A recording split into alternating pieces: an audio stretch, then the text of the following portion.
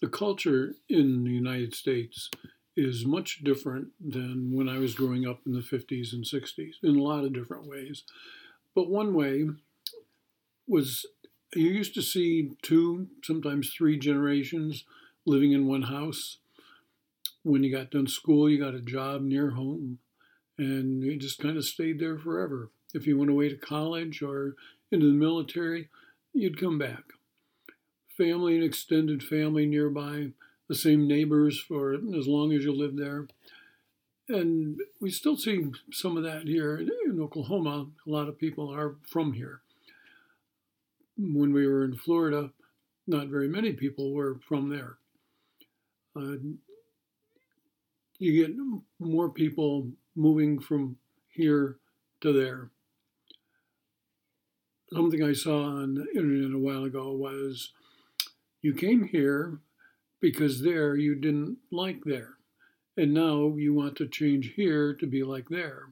You're welcome here, but please stop trying to make here like there. If you want here to be like there, you should have never left to come here. And you're invited to leave and go back there, wherever there is. In Oklahoma, since we've been here 3.5 years, we've seen a lot of people moving in from other states for a lot of different reasons. But now people pack up and move from here to there frequently and think nothing of it. Since we entered the ministry in 1989, we've moved several times. We went from New York to Delaware to New York to Maryland to Delaware, and then I retired. So we had 8 different homes that we lived in. Since I've retired, we moved from Delaware to Kentucky to Florida to Oklahoma, plus a couple short terms while we were waiting to find a house. So all of that has been over a 30-some year period. We're now living in our 5th forever home. That's when we hear somebody say that, this is going to be my forever home. We both just laugh and laugh and laugh. If some of you have lived in the same house for 30 or 40 years, that's great. Good for you. Our moves have brought us many friends from all over. And we still have friends from back where we started. So let's check out this moving business because God's in the moving business sometimes. Let's pray. Father, we just give you thanks that no matter where we are or what we're doing, that you're there with us. And we just praise you for that because we would be lost on our own. So Lord, as you guide us and direct us in life, guide us and direct us as we listen to the message that you have for us. In Jesus' name, amen. Well, the Bible talks a lot about moving people. Sometimes short moves, sometimes a great distance, sometimes only one person, sometimes many persons. So today when people move, you rent a U-Haul or whatever kind of moving truck, or you get pods, or you hire a moving company, or you throw everything in the back of your friend's pickup truck and think nothing of it. A move from one side of the U.S. to the other is, give or take, 3,000 miles. And, that would take you probably a week at the most, depending on what sites you see in between. But biblical moves took much longer, even short moves. So the first move that we see in the Bible affected all humanity for eternity. Genesis chapter 3, verses 23 and 24. So the Lord God banished him, Adam, from the Garden of Eden to work the ground from which he had been taken. After he drove the man out, he placed on the east side of the garden cherubim and a flaming sword flashing back and forth to guard the way to the tree of life. Boy, talk about getting evicted. He went from enjoying the lush Garden of Eden, beautiful plants and trees and all kinds of animals that were friendly. You didn't have to worry about getting eaten by a lion, or you had to watch out for the snakes, as we know. And just all kinds of fruit and vegetables. Everything was ideal. It was paradise on earth. But now he finds himself trying to scratch out a living someplace. Now we don't know where he went, but we know that he had been kicked out of the garden. Another move is in Genesis chapter 6. Well, Noah gets instructions from God to build an ark, whatever that is. And the instructions were very specific. How long, how high, how wide, number of decks, one door, at least one window, the materials that he was supposed to use.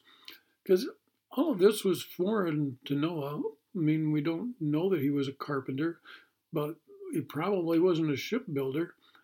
So then in Genesis 7, he was told to get him and his family into the ark and expect rain, whatever that was.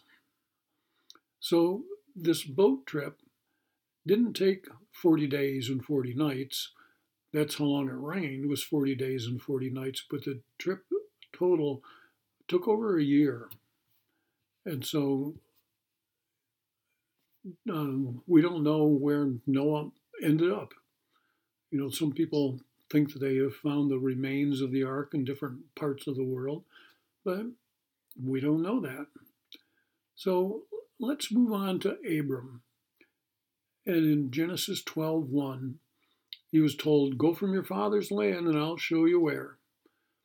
Well, in Genesis 18, we find Abram in or near Hebron at the great trees of Mamre. Next is the account then of Sodom and Gomorrah. And there in chapters 18 and 19. And we know the only one that got moved was Lot and his family. So in Genesis 20, Abraham, well, he's still on the road again. Genesis 20, verse 1 tells us this. Now Abraham moved on from there to the region of the Negev and lived between Kadesh and Shur. For a while, he stayed in Gerar. Well, on this trip, he tried to keep himself out of trouble, and so he lied to save his hide. And that's another message. But not sure where he ended up on this move, but there were many others by Abraham, and had to pack his bags and hit the road again. Well, next we find Abraham's son, Isaac, on the move. In Genesis chapter 26, verses 1 through 3, it says, "Now there was a famine in the land beside the previous famine in Abraham's time, and Isaac went to Abimelech, king of the Philistines, in Gerar. The Lord appeared to Isaac and said, 'Do not go down to Egypt. Live in the land where I tell you to live. Stay in this land for a while, and I will be with you and bless you. For to you and your descendants I will give all the lands and will confirm the oath I swore to your father Abraham.'"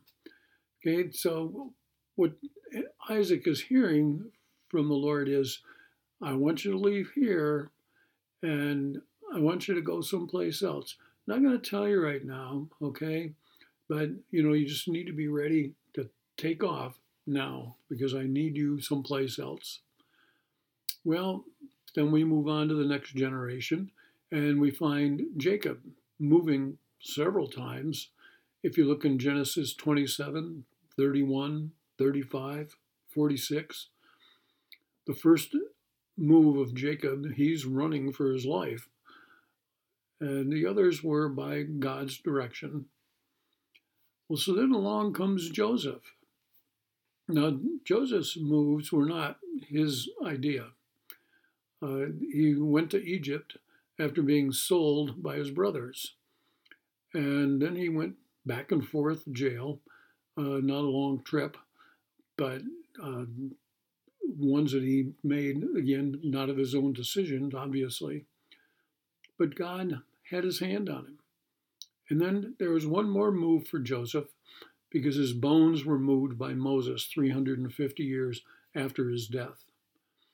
Well, then comes the move of all moves, Moses and the Israelites. Sounds like a trio of some kind, doesn't it? Like Diana Ross and the Supremes. Israelites. How many? Well, we're told different estimates, but approximately 600,000 able-bodied men, plus the women and the children, and again, the estimates are around 2.4 million people. Whoa. Okay, I thought it was bad with 4 kids. Well, they didn't have to worry about packing up the U-Haul because they took only what they could carry. In Exodus 12:25, Moses told the elders of Israel, "When you enter the land that the Lord will give you as he has promised." And they were told the long way around.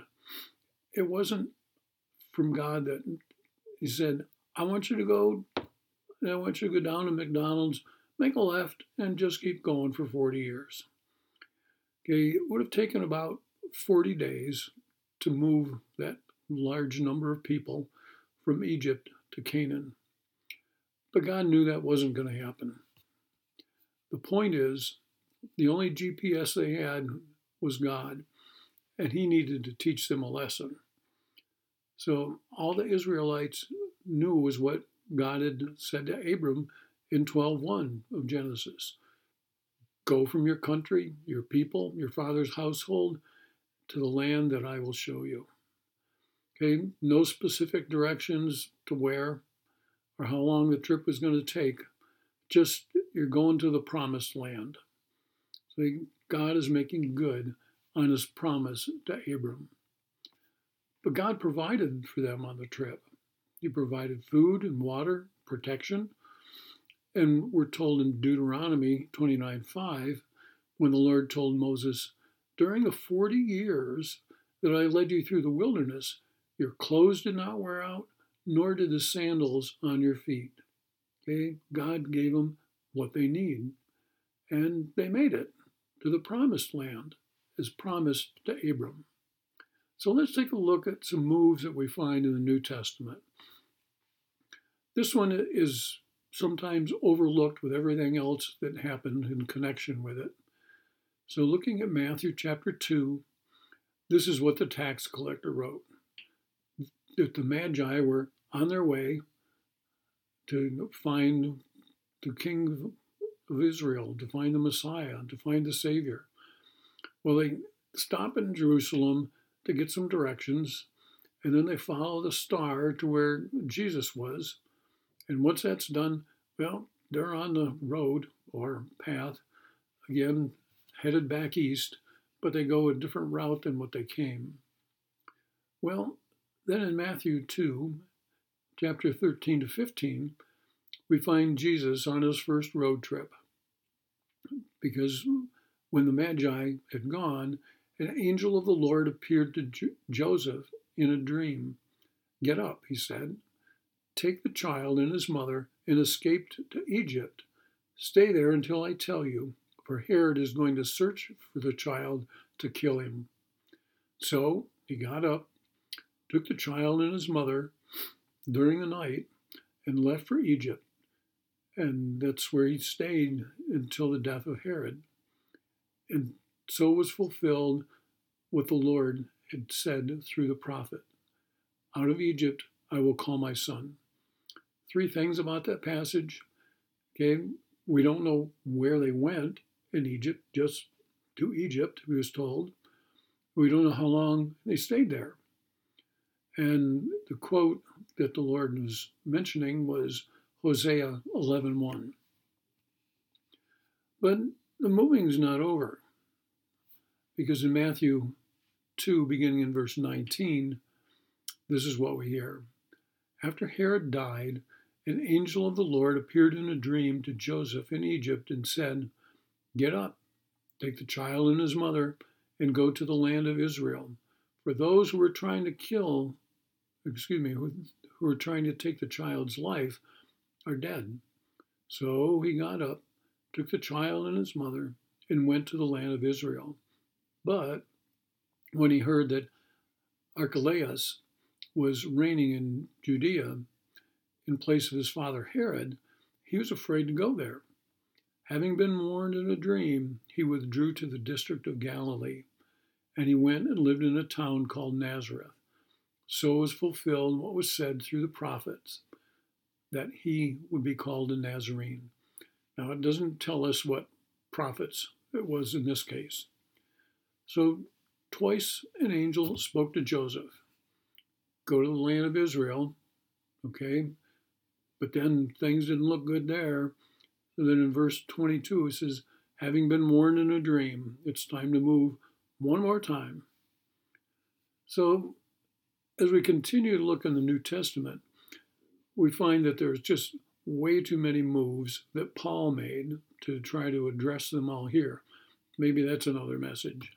But feel free to check them out and see if you can keep track of Paul. Those of you who have moved quite frequently can relate.